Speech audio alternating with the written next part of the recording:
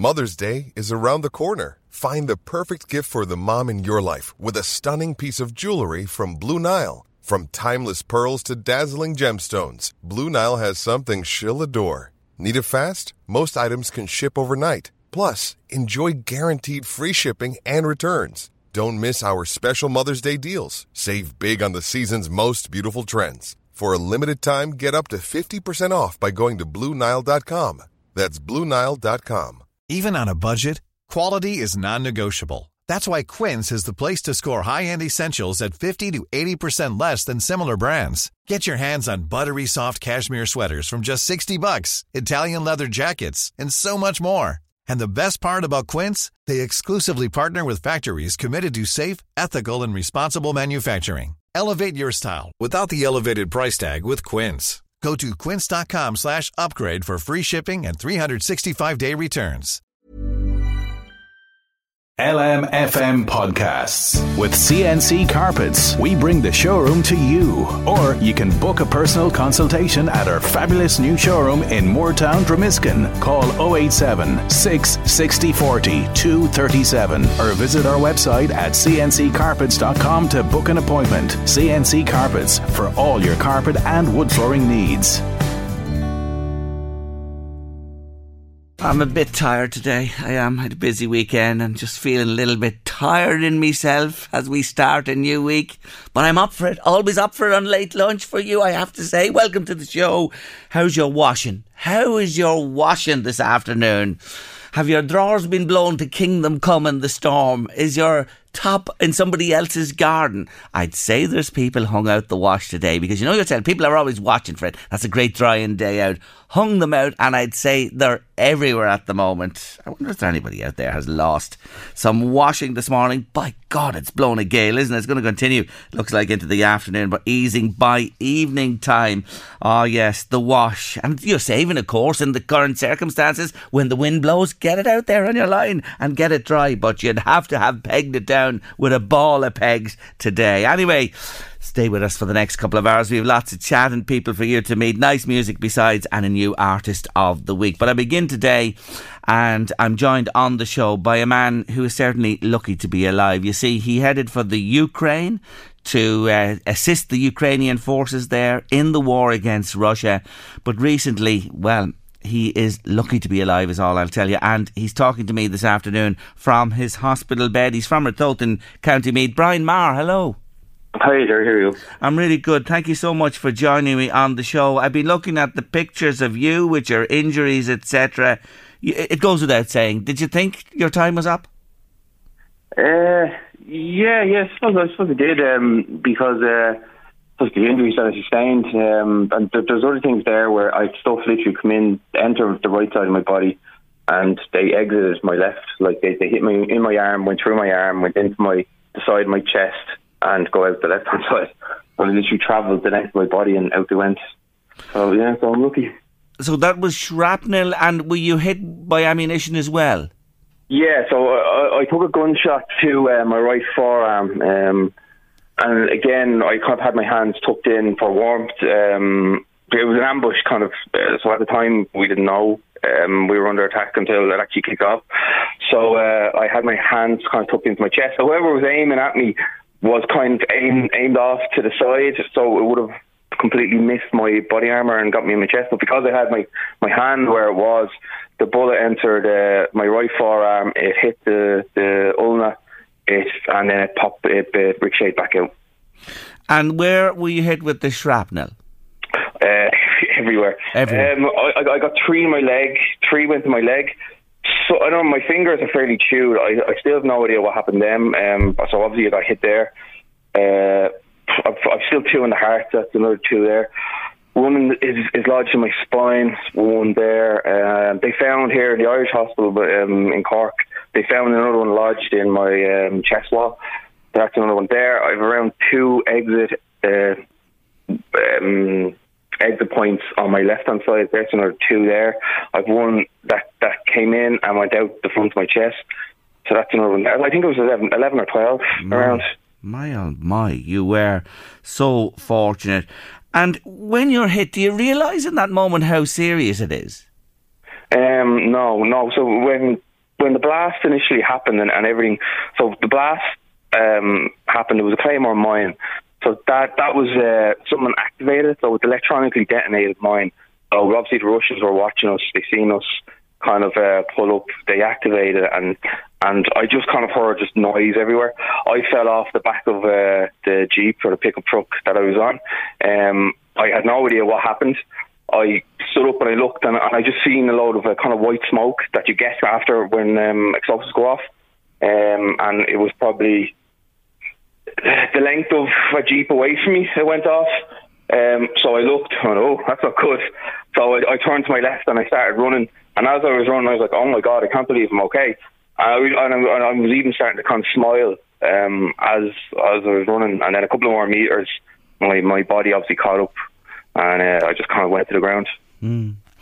And just explain where you were. You were on the front line where? In Kharkiv. It was Kharkiv offensive. And the Russians, obviously, you were on the offensive, they were retreating. There seemed to be, they've abandoned positions. I know this, that you saw, and you didn't think there were any of them there. But after the detonating, they saw you detonated that mine. They followed up then with the gunfire. Yeah, gunfire and artillery. So it probably lasted for around 30 seconds. So what they would have been doing, even though it was an ambush, it would have been what they were doing, was called a fight and retreat. So they were obviously buying time for maybe other forces to exit the town that we were about to enter. So the whole point of what they wanted to do was to create as much casualties as possible. So it took manpower then to get us out of there, and it stalled the attack. Now, you are a trained soldier because you were a member of the Irish Defence Forces for 15 years. But I have to ask you this: why did you decide to go? And you have, of course, a family here. Yeah, I have a family. But I've been with the Irish Army. I've been to Syria. I've been to Lebanon. I've been to Liberia. It's just what the soldier does. At those times, I left my family as well, and I had to go. I suppose it just comes down to simply what's going on is wrong, and it should be stopped. And I know you say you went with the Irish Forces, but mainly it's a peacekeeping exercise. But I know it's fraught with danger too. I'm not taking anything away from that. But what's going on in the Ukraine is certainly different indeed, with the intensity of it and the firepower that the Russians have. How did you just decide? I'm curious about this, Brian. Did you just decide one day, I'm going? How did you effect going, and how did you link up with the forces over there? No, so kind of how I decided to go was I always had kind of an interest in that area, especially when Russia invaded in 2014. So I've always kind of watched the news, like YouTube clips on that area. So when they went fully this time, it was just all the stories coming out, everything coming out there. That kind of propelled me, I suppose, to go out. And but how I ended up getting there was I went the official route. The official route was you were to apply through your embassy, and the local the defence attaché, the Ukrainian defence attaché, would interview you, and he would yay or nay you, and you're meant to supply obviously all your military documents to prove who you are. Now we haven't got a defence attaché here, so I had to be put in contact with London, and it took around 2 months to get back to me, and then they okayed me to go over, and I flew over to Poland, Rzeszów, and crossed the border, and as soon as I crossed the border, I was met there by Legion personnel. And are you giving your kit then, uniform, guns, ammunition, whatever you need? Were you rigged out with everything by the forces there? No, I took everything with me. Just, I suppose, many years of being in the army, if you don't carry it, you don't have it, was kind of the mentality I had going over. So I had everything going over. So you obviously minus weapons. Oh yeah, okay, but then you get your weapons, etc. What about meeting your colleagues or training or anything like that? How did that work? Yeah, so originally my plan was I'll go over, and I didn't know anyone over here. So I didn't exactly know what I was going to be doing. I didn't know I could end up fighting. I didn't know, maybe they could want me to train people. I didn't know. They could throw me away at the border, for all I knew. So when I came down to the border, the intention was to go to the Legion and take it from there. But when I got there, and I was interviewed. The Ukrainian officer said to me, I think you could be a candidate for a thing called GUR, like GUR, and it's their special operations. And I had no idea what it was. And he said to me, listen, it's professional soldiers like you, foreigners, they recruit from the Legion. Would you want to go there? It's a 6-week kind of training/selection process. So I went that route. And did you spend those number of weeks training? Yeah. So when it was weird, because when we got there, I had no idea where I was, who I was. It was Americans everywhere. The equipment that was there was, I could see from my time in the army, it was really expensive equipment. So I had no idea who these guys were. They looked like a mix between CIA, Blackwater, and American Special Forces. They were just, from my eyes, it was just crazy looking. So when I got there, I got to the camp, and everyone there was from really, really good units within the American army. So you had like paratroopers, you had Green Berets, all ex, none of them current, obviously. Yes. So that's the type of personnel that were there. So there are a lot of Americans on the ground, but as you say, to emphasise there, they're former Defence Forces members like yourself in the States, but with a lot of experience and I'm sure behind them. So you do your training on that. And then, how long were you on the front line? Was it that you just arrived and in your first encounter that this happened to you? No, so I was in the country since May. So I ended up going to Kiev. In Kiev there, it was Severodonetsk was going on at the time. It was when they were losing Severodonetsk. And Jordan Gatley, I think was your man's name. I was told, listen, you're going to be replacing to a guy. You're going tomorrow. And it turned out it was your man Jordan Gatley. And I think it was another 2 other guys were killed for over the previous days. So we were sent to Kramatorsk, which is around 20 kilometres away from Severodonetsk, to link up with that unit there. But when we got there, when we were literally travelling on the road, that's when they lost Severodonetsk, so that they pulled back across the river. So when we arrived up there, I was kind of half in my head going, oh jeez, thank God, because you could see they were losing Severodonetsk, and you knew there was a big river, and that's the last thing you want when you're losing is a big river behind you and stopping your retreat. So when we got there, it was kind of in my head, I was going, geez, thank God I won't have to go to Severodonetsk. So when we got there, of course, these crazy Americans were like, oh no, we should go to Severodonetsk. I was like, oh, okay, how do you do that? Oh, we crossed the river. I was like, oh my God. Right, so you cross the river, turn onto the enemy side, and then you do what you need to do. They're like, yeah, okay, but you're not going to come with us because you're new, we don't know you, so you're going to provide security for us on our side of the bank. So we had a number of like civilian vehicles, all kind of like 4x4s. And none is kind of military. They try not to make it look like military because of drones. So they went to a refueling point to fuel up for this mission. And we didn't know at the time, but the refueling point was being watched by a Russian drone. So when this drone seen this, that was obviously a big convoy of cars. It was, all right, these are obviously military. It took an interest in it. It followed the convoy back to our base.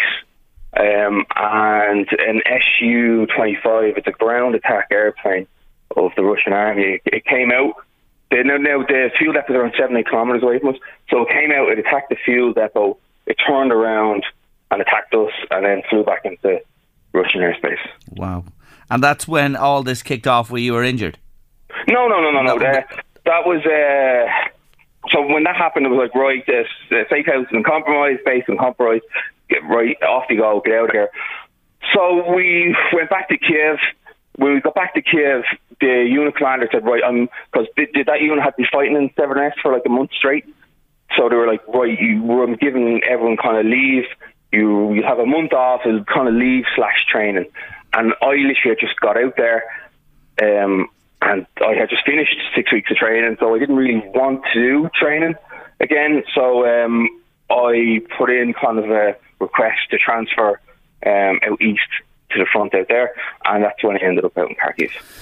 So you and experienced several aspects of this encounter. What that incident you mentioned there, frightening. Like when you just listen to you talk about it, and drones. Obviously, drones are a big part of this war. You know, in terms of watching things and carrying out attacks as well. Really, really frightening to be in that. But you're a soldier, you're a trained soldier, and that's what you train for. You're back now, you're in hospital in Cork awaiting transfer. How are you feeling now? I know when you were in hospital in Kiev, just tell me, over there, will you tell me the story when you were on the trolley? You were really gripped with fear. You say more fear than you felt maybe in the heat of battle. Yeah, so I was actually only talking about this the other day to someone that there was times when I was really afraid when I was relatively safe, and there was times when I had little to no fear when I was kind of in dangerous situations. So that time we're talking about was over. It wasn't Kiev, it was in Kharkiv. Kharkiv is around 30 kilometres from the Russian border. So it's kind of right on the front. Now, it's out of artillery range of the Russians, but they still send cruise missiles and rockets into the city every day. So because the offences have started, they usually 3 or 4 missiles a day they sent into the city, but this day it was like 20 of the things. And when I see cruise missiles, these things weigh between 2,000 to 5,000 kilograms. They're big, like they're big things. Like they destroy buildings when they hit. And I was lying in hospital. I think it was the 4th day now of when I was injured, because I was taken into the ward. I was in it was my 4th day in hospital. So I tubes coming out of me everywhere. I'm on a breathing machine. I can't move, I can't breathe, I'm naked. I got all my clothes cut off me, no phone, no nothing, I can't communicate with anyone. And the room is full of, there's 4 of us in this room, and there's maybe 10 hospital staff of doctors, nurses, whatever. And so the cruise missiles came in. They came in fairly close, that they made the windows shatter, car alarms go off. And whenever one goes off, it's like, it doesn't go to the far side of the city or maybe somewhere else. It's going to land within 200-300 metres of where the last one landed. So I was like, oh my God, where is this? When the first one landed, all the hospital staff legged it out of the room. I can't move. I couldn't even put the blankets over me to cover myself in glass. I just had to lie there. But as soon as the last person left the room, they obviously went, we've patience, and they ran in and wheeled us all back out and brought us down to the basement. Oh, what a moment. And you're helpless, and you're there, and you're lying naked, and nothing you can do about it. It just shows you the vulnerability. Look, Brian, you're great to join us today. I wish you well in your recovery. You're a very, very brave man. You really are. And to recall all that you have there really brings it home, the horrors of war. But there are other men there at the moment and will go in the future to defend Ukraine, and it is an admirable thing to do. Thank you for joining us on the show, and speedy recovery to you, Brian. Thank you very much. Take care of yourself. That's Brian Maher there from Ratoath. The horrors of war. Brian Maher I was talking to a moment ago has a GoFundMe page. He's a long road to recovery called Saving Private Brian. If you'd like to check it out, that's Saving Private Brian. Listeners, you're great. Look at that, picture's just come in by WhatsApp. Extra strong pegs here in Clogherhead today, Jerry. Great day for the drying. I love it, and there's not a move on that clothesline. It is windy out there. Trussonomics is up in flames. Just listening to the news, watching the news over the weekend. Oh my. How can that woman remain on as Prime Minister? She can't. Her credibility is shot. It's as simple as that. They've just reversed everything she announced, everything she ran on, her platform to be leader of the Conservatives and Prime Minister. Rishi Sunak, had he come in, there'd be none of this. She's dead woman walking, that's for sure. It's only a matter of time at this stage. Jim's been on to me. Jerry, can you highlight the fact that the price of fuel at the pumps has sneaked back up to nearly €2 a litre, despite the so-called reductions announced a few weeks ago? Is there nothing the government can do to make these retailers obey the law and stop the greed that's rampant over all products at the moment, says Jim. Well, Jim, the thing is, our friends, in inverted commas, our friends in OPEC, you may have noticed last week, have decided to cut production.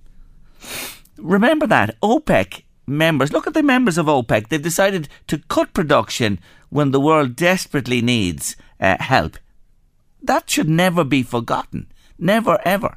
And that's a factor that's going to end up underpin even more severe price rises as well. They're your friends in OPEC. Remember that.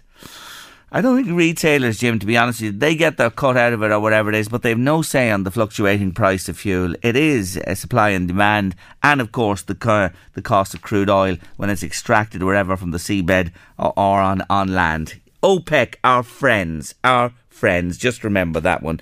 You're at Late Lunch on LMFM radio, and my next guest is a world record holder. Yes, she is indeed. She holds a prestigious world freediving record, and we're going to hear her story. Nina McGowan, congratulations and welcome to the show. Hi, how are you doing? Thanks very much. Well, you know what? You're a great one for a latecomer to this, because you're not at this all your life. No, I'm very at ease in the water. I was swimming as a kid. I was brought up around water. I was a scuba diver. 20 years ago I got into scuba. I only really took this up about 2 years ago. And I should say the record is in the Masters category. So I turned 50 in May, just gone. So CMAS, which is the agency that looks after freediving, has various categories. So yeah, I logged the deepest dive in the no fins category. So yes, about 2 weeks ago. It's a world record. And I also got a gold medal in another discipline. So I'm a world champion and world record holder. Well done. Well done. And come here, you are a master, and of course there has to be the different age categories in all of these events. That's the way it works. And you are the world record holder and a champion in your own particular field. It must have been all the diving off the Cardi Marina you did in Balbriggan, was it? Well, look, that's got a big part to play, and it's a beautiful little swimming pool in there that the health centre that my dad took over in the early 80s. And I should say, he's a champion swimmer himself. I grew up with gold medals in all the drawers in the house that he'd won as a swimmer. In Gormanston Pool, as a matter of fact, where he went to school in the 60s. So, he threw me into swimming pool first thing as a kid. And from there on in, it was just my play space, my sanctuary, a really happy place for me. So, yeah. You're a water baby, you see. That's the thing you're telling me. And would you believe it? Gormanston is where I learned to swim many moons ago, when we used to catch a bus up from town here, and there was no pool in the town of Drogheda at the time, and where I learned to swim. That's interesting. But listen, explain to listeners, because this is what I want to get a grasp of, and they want it too. Explain what this no-fin free diving is. So, basically, freediving means I go underwater as deep as I can without any breathing apparatus. So I take a big breath on the surface and I propel myself down without any fins and without wearing a mask. I have a nose clip on my nose to help me equalise. When you're on a plane, you blow against your nose. So I just have a nose clip there, so my hands are free. And it's like a frog stroke or a breast stroke, which is my strongest swimming stroke. And I go down, I grab a tag from the bottom, and I come back up. That's basically it. I mean, there's technique and there's a lot more to it. Yes. But that's it. So other people do monofin, which is like the big kind of, the mermaid's triangular tail. That's a big flat piece of plastic, and it's incredibly fast. They can go much deeper, much quicker. Also with bifins, they're like traditional swimming fins, but they're about 3 foot long each. Very graceful and a lot of power in these fins. But my particular speciality is no fins. So, as I said, it's the purest and the most athletic, they describe it, of all the freediving disciplines. So you're adding to your titles as we go along. Now she's a pure master world record holder. I understand. How deep, just tell them, how deep did you go down and how long did it take you to get there and back to the surface? Okay, well, the deepest I've gone is 52 metres, but the record I set is 43 in no fins in the competition situation, which is more stressful, so we generally take a few metres off just to make it easy on ourselves. So it was 43 metres down and 43 metres up, so that's in feet, 40, 81, it's nearly 130 feet down and back up again. Wow. Yeah, and it took me 2 minutes and 10 seconds in total for that. To go down and come back up? Yeah. So I take it like it's a fair force needed to drive down to that depth. Do you come up like a bullet? Well, Well, no, I'm carrying weight. I wear 1.3 kilograms around my neck. So at about 20 metres, I reach neutral buoyancy and I start to free fall sink. So at that point, I'm relaxing. I'm managing the air spaces in my mouth. Okay. I've closed off my glottis. I'm keeping a soft body position so that the pressure, which is increasing, doesn't affect me. I allow all my body spaces to kind of, relax.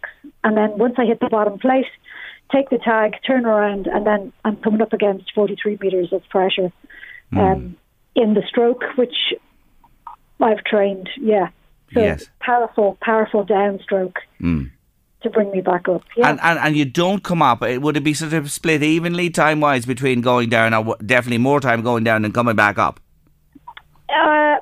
Well, we're getting technical here. Yeah. I have a dive computer on my wrist, and it gives me alarms at different points. Okay. It tells me when I've got my speeds. Generally, my free fall should be quicker, which is from about 20 metres to 43 or deeper. Going down, okay. The sink phase, yeah. Yes. But here's the thing. It's a long time to hold your breath for. How long can you hold your breath for? What's the longest you've held a breath for?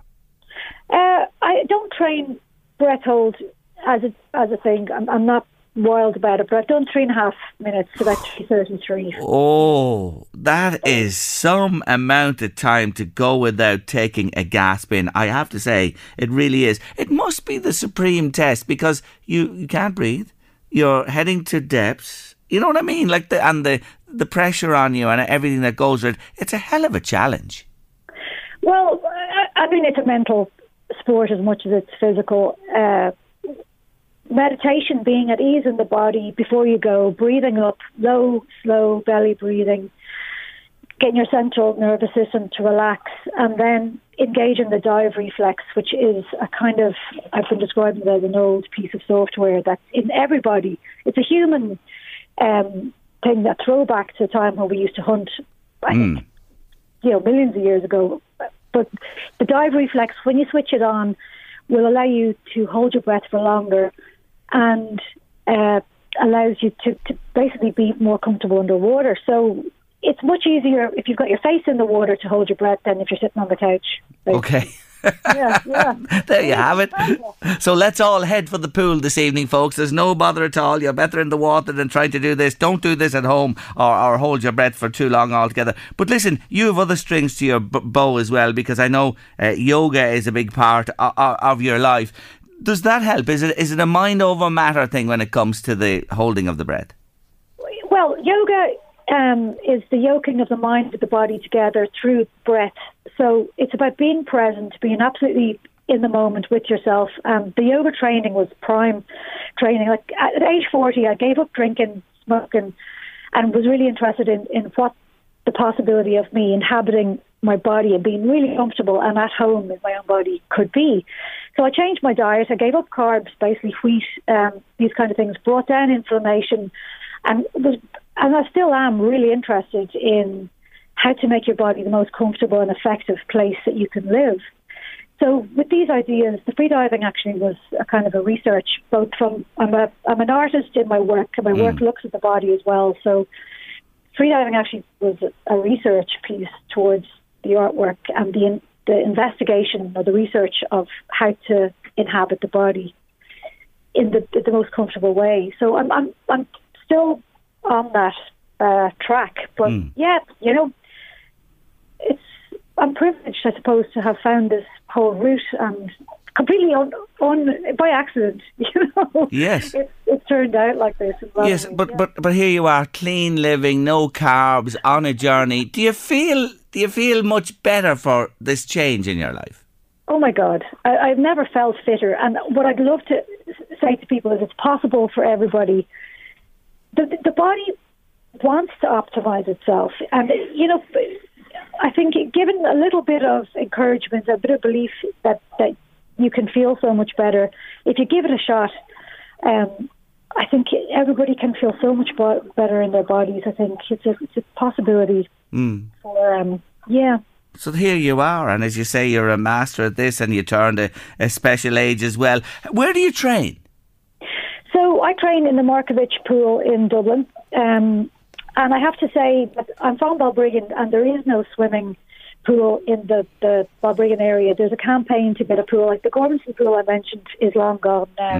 The closest place for anybody in the North Fingal area is either to go up to Drogheda or to go to Swords. So there's a campaign called swimfingal.ie, the North Fingal pool campaign. But for me now, I live in the city, so I'm in the Markovich pool. And I'll continue my yoga, but it's easy training. You know, it's not really hardcore. My season is finished now with the World Championships, so I'll be back in the pool this week in yoga tonight. Bikram yoga, it's the hot yoga stuff. It's a challenge, and I can't wait to get back. It's very meditative, moving meditation. You know. So life begins at 5-0.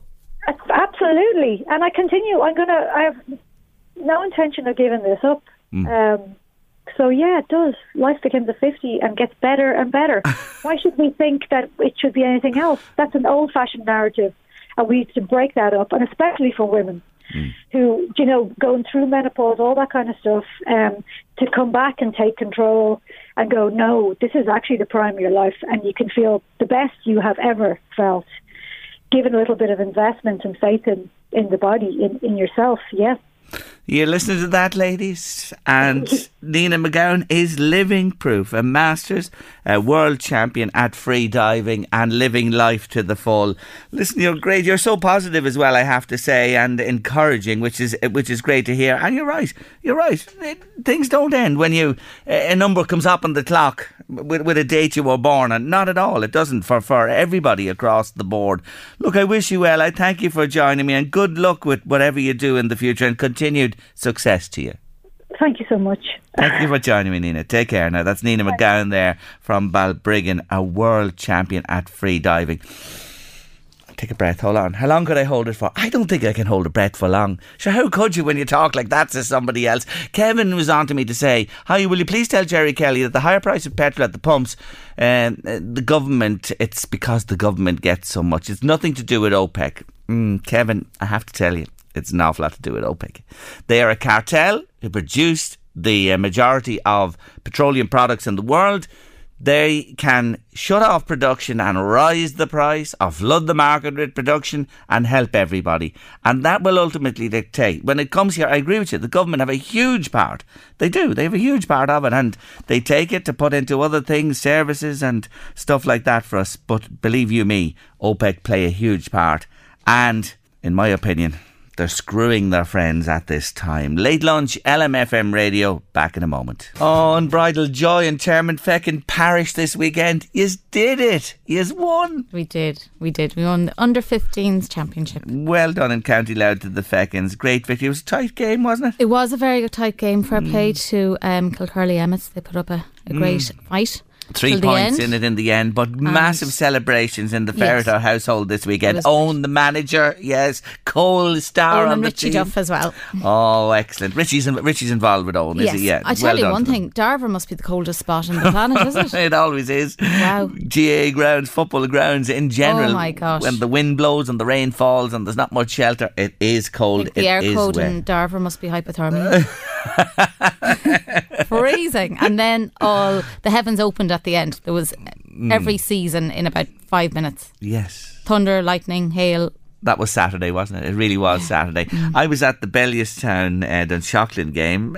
Kieran Flynn, my son-in-law, Duleek Bellewstown, against Dunshaughlin in the intermediate final. I was over in Park Talton, and I met Brian Curran and his daughter. I was delighted to meet him. He was very happy. Walterstown had won the junior. They beat Dunsany. He was just leaving the ground then, and have to say that Dunshaughlin were the deserving winners in the game. Right. They really were deserving winners, no doubt about that. And then, of course, into Sunday, St Mary's RD, congratulations to all of you, Louth senior football champions for the first time in quite a number of years, beating the Newtown Blues in the end by 3 points, but another terrific game, the replay. And Ratoath, the Meath County champions, Ratoath, crowned champions as well yesterday. Congratulations to all involved there. It was a fantastic weekend of sport, wasn't it? It was, yeah. Fantastic, it really was. And some surprising results. Yes, well, sure, that's the nature of the beast, isn't it? That's what brings us back every time. I have to say, a busy weekend. Yesterday I was in the commentary position, back to where it all began for me. Drogheda United against Shamrock Rovers. I was working for League of Ireland TV, and I so enjoyed. I love the old commentaries. I was going to say, what was it like to be back again? That was great. You know, that's where it all began for me many moons ago in this game. But Drogheda were fantastic against Shamrock Rovers. Oh my God, if Kevin Doherty had some money, they have the tiniest budget in the Premier Division. That man could do an awful lot for Drogheda United. He really could. They're a great outside. They've stayed up this year, and they could have beaten Shamrock Rovers yesterday. They could have, and it was a great performance. And I have to mention, Arsenal Football Club, the Gunners, were still top of the pile, Louise. And Man City beaten yesterday by Liverpool. Oh my, we're still top. I'd have to rub my eyes when I look at the table and just make sure it's not an illusion at this stage of things. But sport, yeah, what a sporting weekend it was all round. Congratulations to the winners, commiserations to the runners-up and losers. And I have to mention my 6-year-old who scored his first goal for Termonfeckin and Celtic against Walshamstown as well yesterday, and my daughter as well, who was part of her winning team. Sure, it was just sport galore for us this weekend. No wonder Dave Sheehan is shaking in his boots. He says, I'll be gone on Fridays, because that Louise one is just getting to know so much about sport. It's unbelievable. But hey, I have a how to tie a shoelace that it doesn't open during a match. That's very important as well. All those little things, they all count. Can you get shoes with Velcro? Football boots? Yeah. I don't know. I think they're all laced, are they?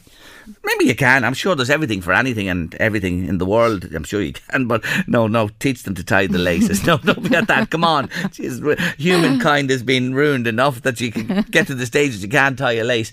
But look, I want to tell you, I have a solution. You know how many times on this show, anywhere in Louth-Mead, where do the most crashes happen on a road? Now, seriously, one junction. There's one junction in the northeast, Louth-Mead, where there are more accidents. That's very prevalent.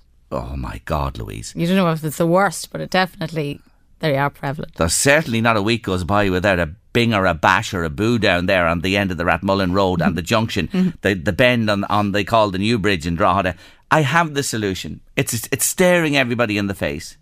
No access south from the Rathmullen Road at the junction on the bend. No southern access. So in other words, you come down the Rathmullen Road, you can't hop across the two near lanes to go south on the road. No southern access. And if you do that, you'll end all the traffic bedlam on this road, and you will certainly stop and end all the accidents. That's a great idea. That is the solution. I've sat there day after day the last week and it's perplexing me, and that's the solution. No access from Rathmullen Road south of that junction, and we won't be reporting all those crashes here on LMFM radio. 086 1800 658 by WhatsApp or text. Just a text in there. 3 minutes without taking a breath. That's amazing for a woman, Jerry. Do you agree, Louise? Do you agree? No, I don't agree, but it's a great comment. It's a great comment, isn't it? It is a great comment. It is. Anyway, we're heading towards our next break. Coming up after that, we will be having a chat with Martin O'Brien, the LMETB Chief Executive, and he has news for us on a number of fronts. But taking us there, I want to mention Noel Duggan from Clannad. He died suddenly at the weekend in Donegal, a founder member of Clannad and a singer and songwriter with them for years and years. And he passed away all too quickly. And we remember him today as we enjoy Clannad and In a Lifetime on Your Late Lunch. Hard to tell or recognise a sign to see me through. Boarding sign. I am pleased to say hello on Late Lunch this afternoon to the Chief Executive Officer of LMETB, Martin O'Brien. Hello, Martin. Hello, Jerry. How are you? I'm good. Just listening to our news today to pick up on this initially. Big news for Drogheda and a new training centre. Yes, new training centre for Drogheda, Jerry. Fantastic news and a game changer for the town. And what will that comprise? What will it be and what will it offer? Essentially, it will be a training centre for apprentices, and we will enrol or we will train 400 apprentices a year, up to 400 apprentices a year. Terrific. So that's just coming out in our news today. So watch that space. When would you be hoping? Next year, the year after? How soon? We're hoping early spring to open. Very good. So that's quite imminent indeed, and we'll be carrying more news of that, I'm sure, as the time nears to the opening. But today I want to talk to you about, this is quite a mouthful, the Advanced Manufacturing and Training Centre, AMTCE, in Dundalk. Now, this place is geared towards training people in manufacturing. So I want to ask you this first. Is this, an attempt to pull back from the Far East and cheaper countries? I don't mean to say that in any disrespectful way, but where manufacturing could be done more cost effectively. Is this aimed at re-establishing a strong manufacturing base here in Ireland?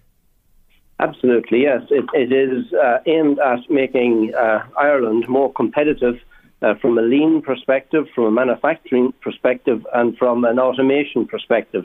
I suppose we're ranked very low internationally in terms of our attention to automation. So we really have to up our game in the whole automation space. And this is certainly something which is great to hear about, and that is now being tackled seriously, because there was a view, and Martin, I'm sure you're well aware of this, that really Ireland, we'd given up on this type of thing. Yes, well, everything is moving in the direction now of automation, and we really have to move into that space more, whether it be autonomous vehicles, 3D printing, augmented reality, virtual reality, all of that automated type manufacturing has to become more and more centre stage in our manufacturing industry. So we need to increase, if you like, productivity, increase profitability, grow our exports, and develop.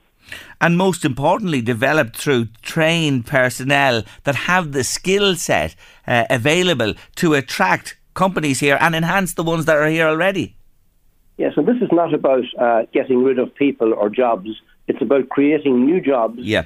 It's about identifying the next 20 jobs that are going to be needed in the construction and in the manufacturing sector, and training people so they can secure those positions and also help Irish industry to compete by having the skills base to do that.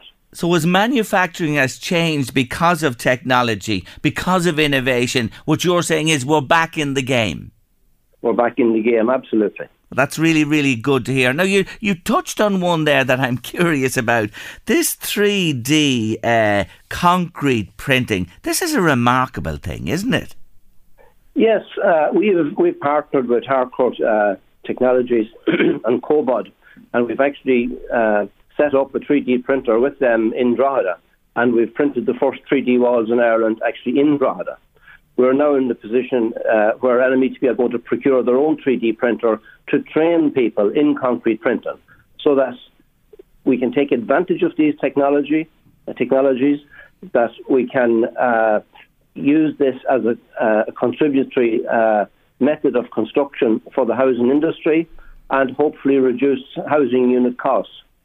Now, when you say 3D concrete printing, people are listening and scratching their heads. You're talking about concrete and printing in the same sentence. Explain how this works. You said making walls. Is it true that you could build a house in a week with this technology?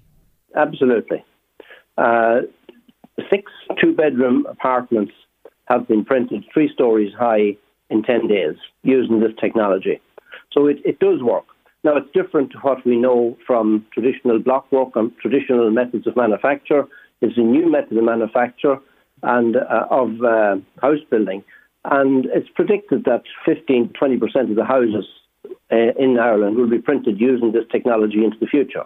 Isn't that amazing? Because we think of printing and a traditional printer, Martin. I'm laughing here, you know what I mean? Trying to get my own head around this. But this is actually the innovation we've been talking about there. Printing walls, building a house, building those apartments, you said in jig time. So this Advanced Manufacturing and Training Centre in Dundalk is a hub of training for, this is only one example, but many others as well. Yes, from robotic welding, robotic cobotics, that's robots working in partnership, if you like, with humans. We have an Industry 4.0 factory, which is, if you like, an intelligent production line that you would have in any factory, where each part of the line talks to the next part, as it were, and the customer can track and trace their product as it goes through that production cycle. For people listening to us today who have an interest in this or know somebody who may have, what's the modus operandi for finding out more information, getting onto one of these courses, availing of the training? We have about 100 different courses up on the AMTCE website. People can log on there, they can book their course. Most of these courses are free. If you're working in industry, there's 3 different strands on those skills to advance. And what happens, say there's a 70-30 split, where the state pays 70% of the funding, 30% comes from the employer. And how that works is the employer, for example, would give people a day to go and do the course, and that counts towards the 30%. Right. And it actually costs industry nothing. Do you have to be employed? Has it to be booked through your employer? But booked in, the individuals book them in through the employer with their, obviously they need their permission. Yes, but you must be employment and you must have an employer to sponsor you. You just can't, if you're listening today, go on the website and apply on your own bat. You can go on the website and apply on your own bat, absolutely. Can you? You have 3 different strands. Okay. And the idea of this centre is that, you have the skills to advance, but you also have skills that are needed for getting people back into work. Okay. And there will be an apprenticeship dimension to that centre as well, where it's going to develop its own apprenticeship for automation and robotics. Mm. So this is cutting edge. It is the future, Martin. This is the thing about it. You're trying to future-proof us here, to put us in the best position. I say that again, to pick up jobs, businesses, etc. in the Northeast. Yes, it's aimed at making Irish industry more competitive on the global stage. Yes, good to hear, good to hear. For yourself, you're relatively recently in the job. How are you getting on? Getting on great, all going well. We have our headquarters building going ahead in Drogheda, so that's good news. St Oliver's are in the middle of a major extension there to the school. We have that advanced manufacturing project in Dundalk, and that project is running at about 25 million at the moment. And we have our new training centre in Drogheda. Together with Stiffy, we've been successful in the strategic investment fund that Sullus have created, and we're going to build a community changing facility and a tertiary education block there, and that will give opportunity to develop third-level courses in Drogheda. So it's really good for Drogheda. You're one of the largest in the country. I've just been having a look at that. What have you had? 2,500 staff, 12,000 students, and almost 22,000 people involved in further education. That's right, yes. And our second-level enrolment, for example, is growing at about 450 students per year. The strands are magnificent and the options are, brilliant as well, and feeding into industry, into the economy, and alternatives to going the traditional career route, the study route to university or whatever. There is so much choice. It really is fantastic to see, and you're thriving, and you really are. So just to come back again, the Advanced Manufacturing and Training Centre, AMTCE, check out that is a website of its own, or is it under LMETB? That's a website of its own. If you check out that website, you'll be able to log on, see the courses, get a little tour around the facility, and people are welcome to email into the centre, and they will take people around and show them what the centre is all about.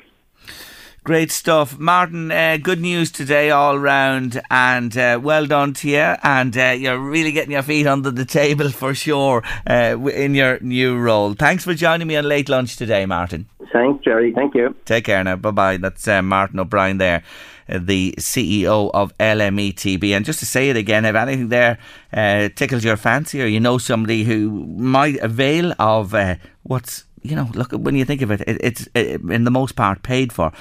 Check it out. In Dundalk, fantastic place. Advanced Manufacturing and Training Centre Dundalk. They have their website there, and there's more information. There's loads and loads of courses on offer there. You're at Late Lunch on LMFM Radio. Now, when I tell you there was a bomb found at the local military museum, you'll say to me, well, sure, isn't that what a military museum is all about? But not quite when you hear the story. Stay with us on Late Lunch. My good friend Helen in Dunshaughlin, thank you Helen, has WhatsApped me. I love when you WhatsApp me in pics.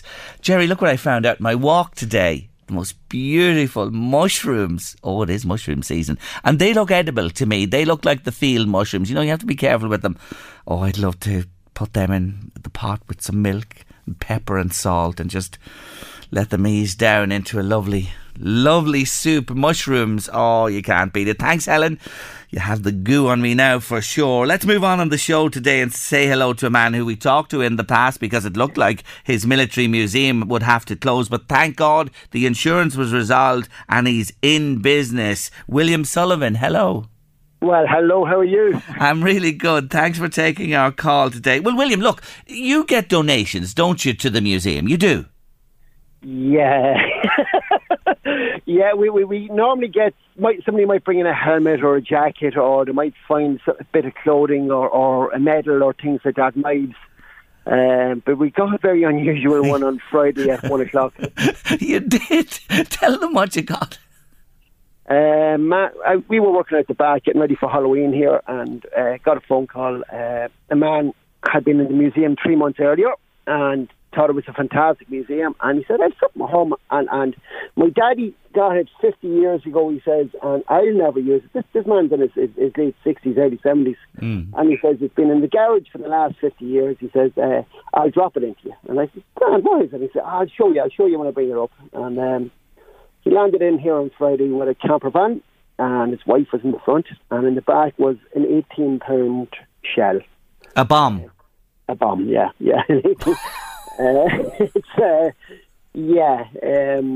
It would make, let's just say if it had have exploded, you wouldn't have even known there was a van there. Oh. And you wouldn't have known there was anybody in the van, except it was driven in, you know. And we wouldn't be talking here today for sure, William. Now look, did he lift it out, or did you handle it, or did you run?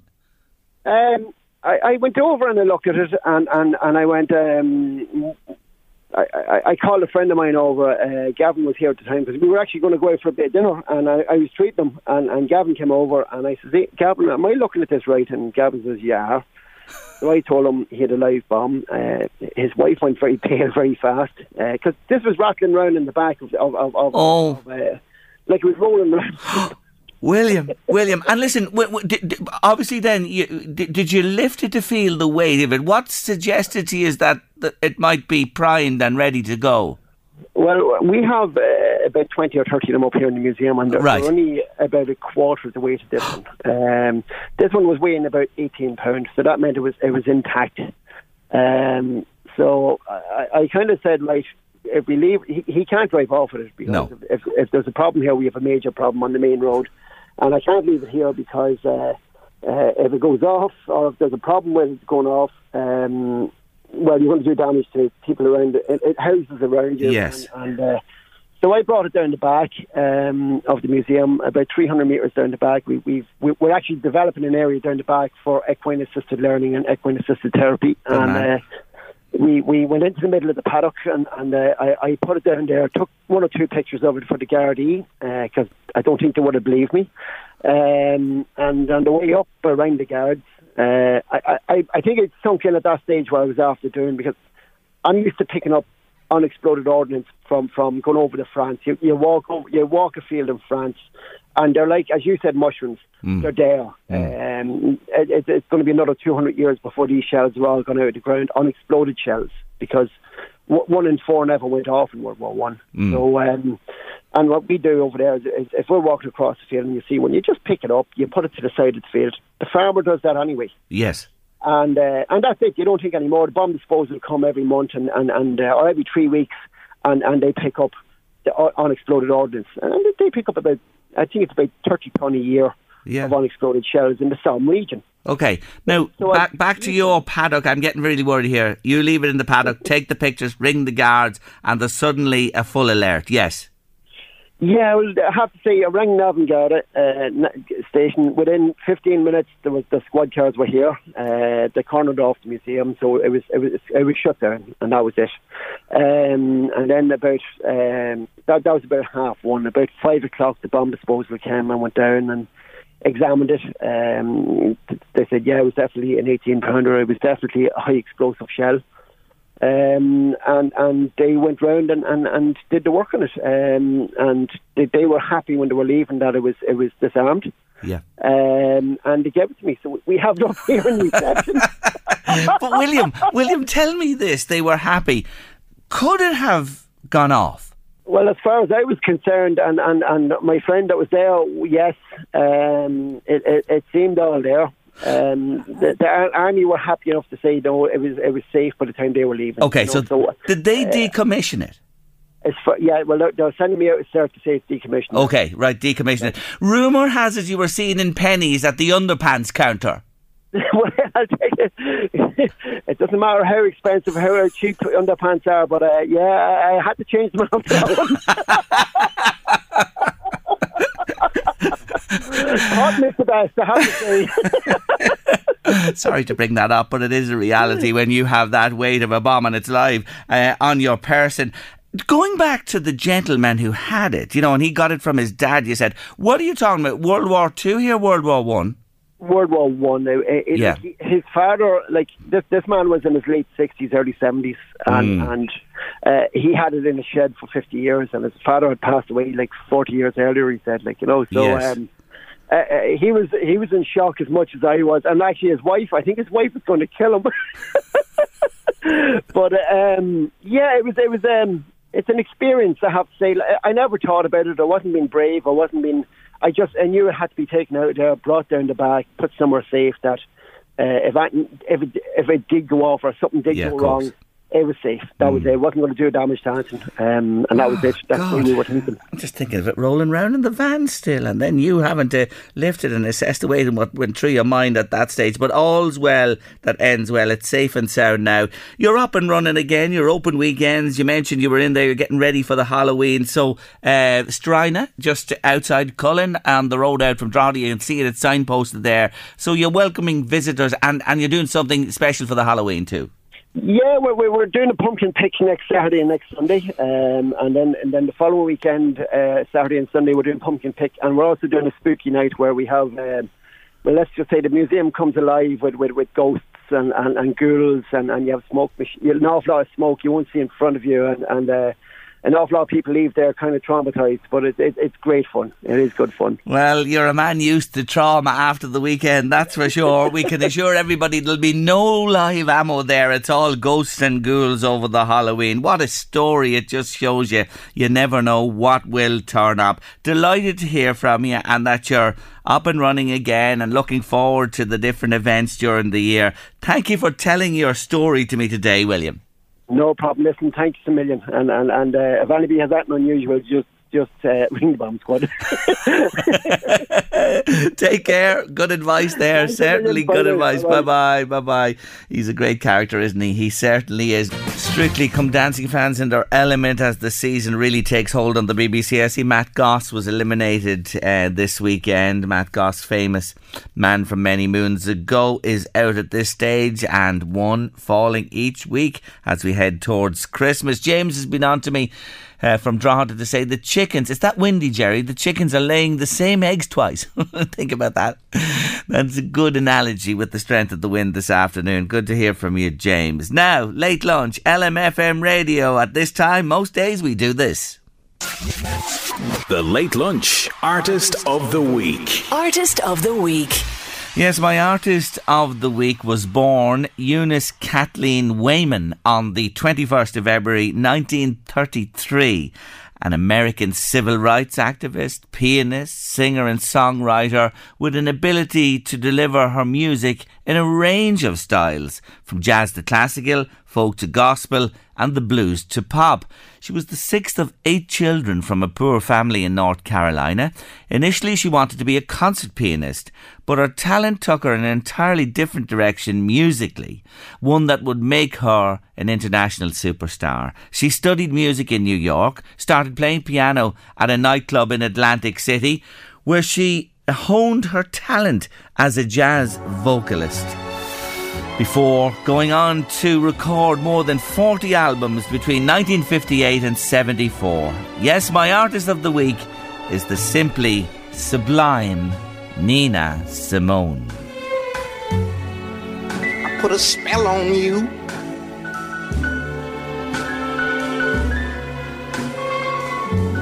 'cause you're mine.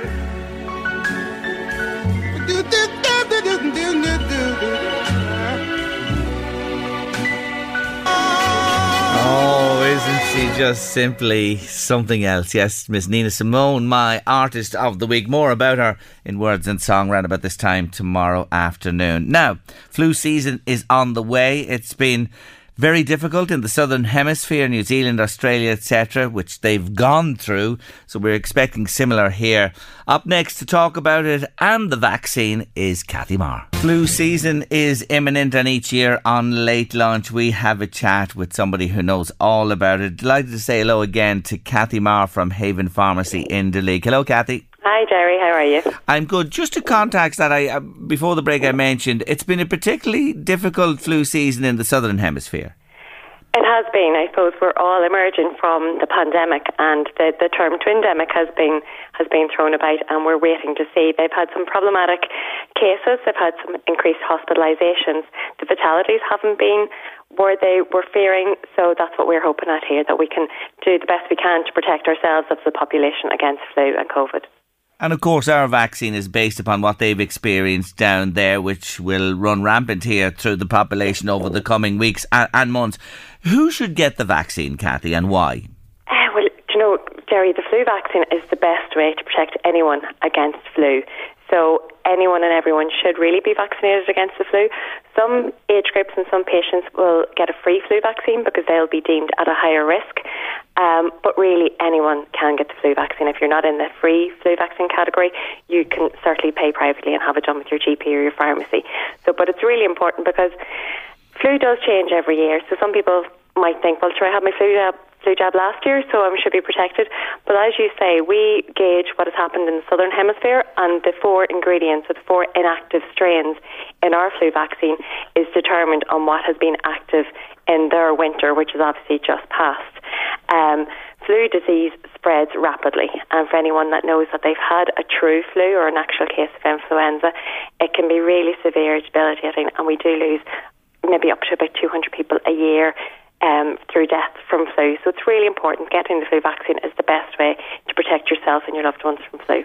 No, it's predominantly delivered via a jab in the arm, but there is an alternative, and children avail of that, the nasal spray. I'm just thinking from an adult's point of view, if someone's queasy about the jab, can they have the nasal, or does it work? Is that simplistic, too simplistic? It is a little, Jerry. The nasal spray is just for the ages up to 17, 2 to 17. And we might wonder why, but you've got a great point there. Why are children, why are under 17s, why are they getting a nasal spray? Why are they getting a flu vaccine at all?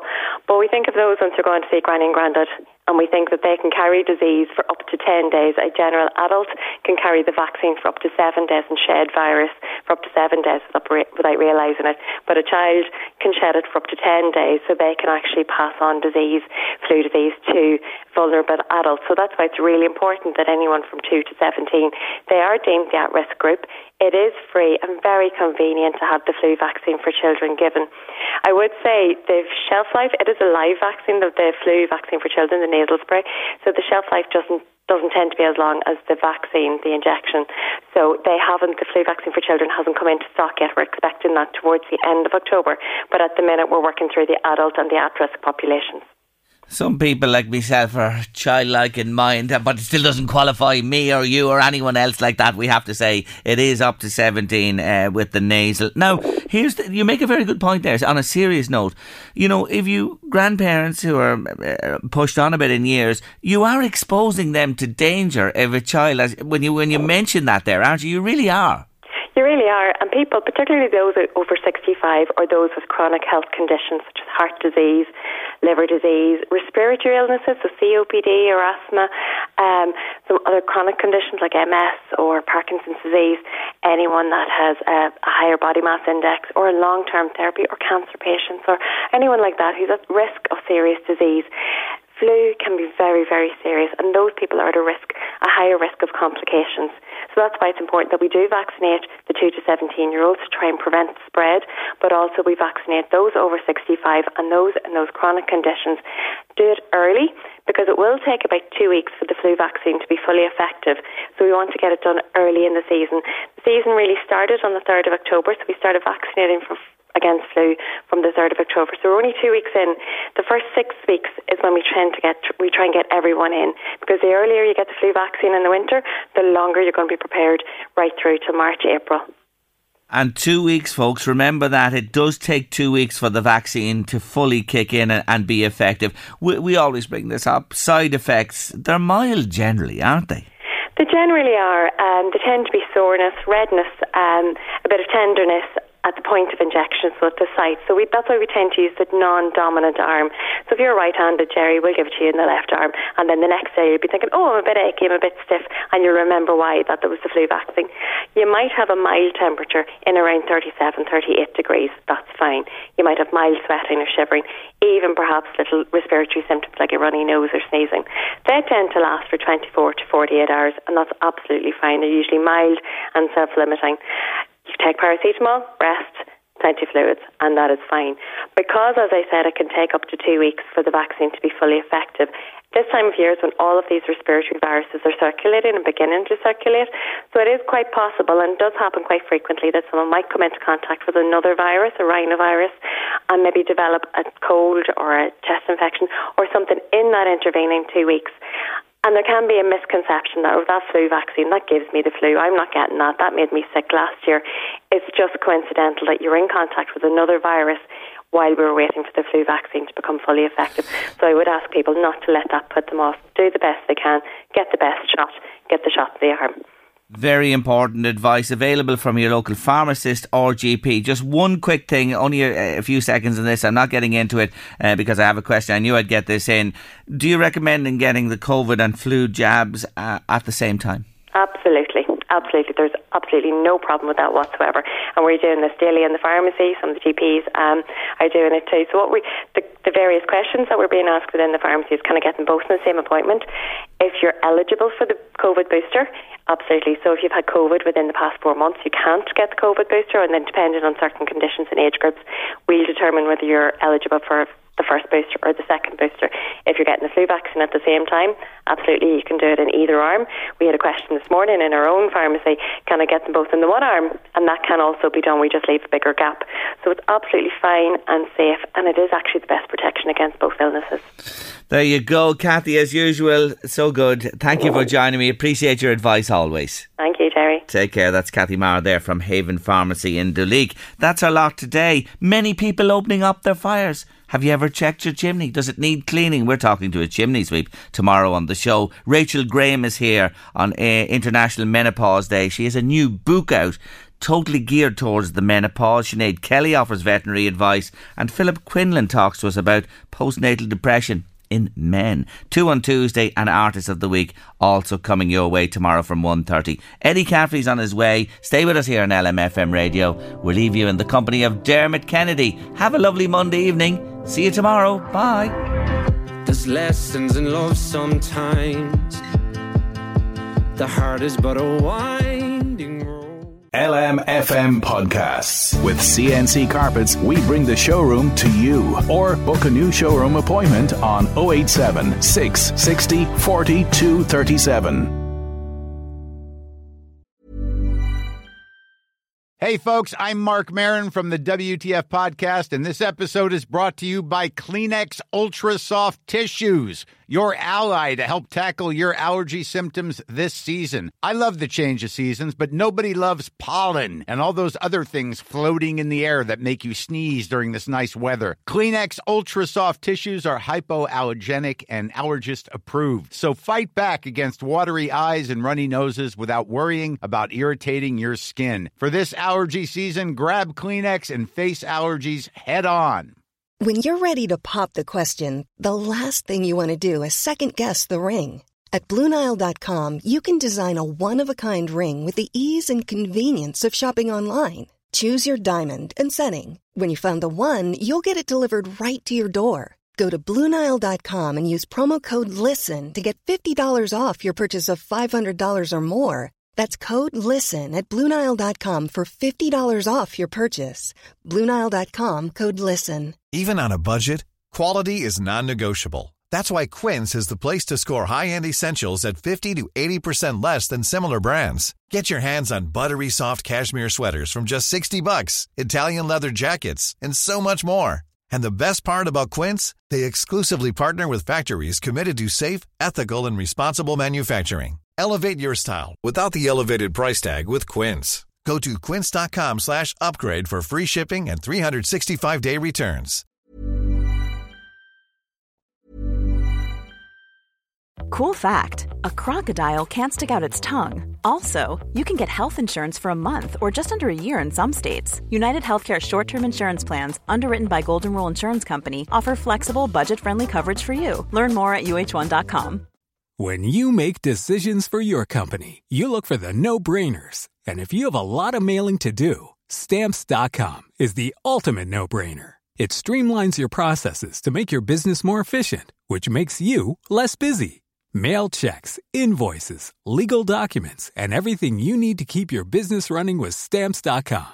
Seamlessly connect with every major marketplace and shopping cart. Schedule package pickups and see your cheapest and fastest shipping options from different carriers, with rates up to 89% off USPS and UPS rates. And with the Stamps.com mobile app, you can take care of mailing and shipping wherever you are. Make the same no-brainer decision as over 1 million other businesses with Stamps.com. Sign up with code PROGRAM for a 4-week trial, plus free postage and a free digital scale. No long-term commitments or contracts.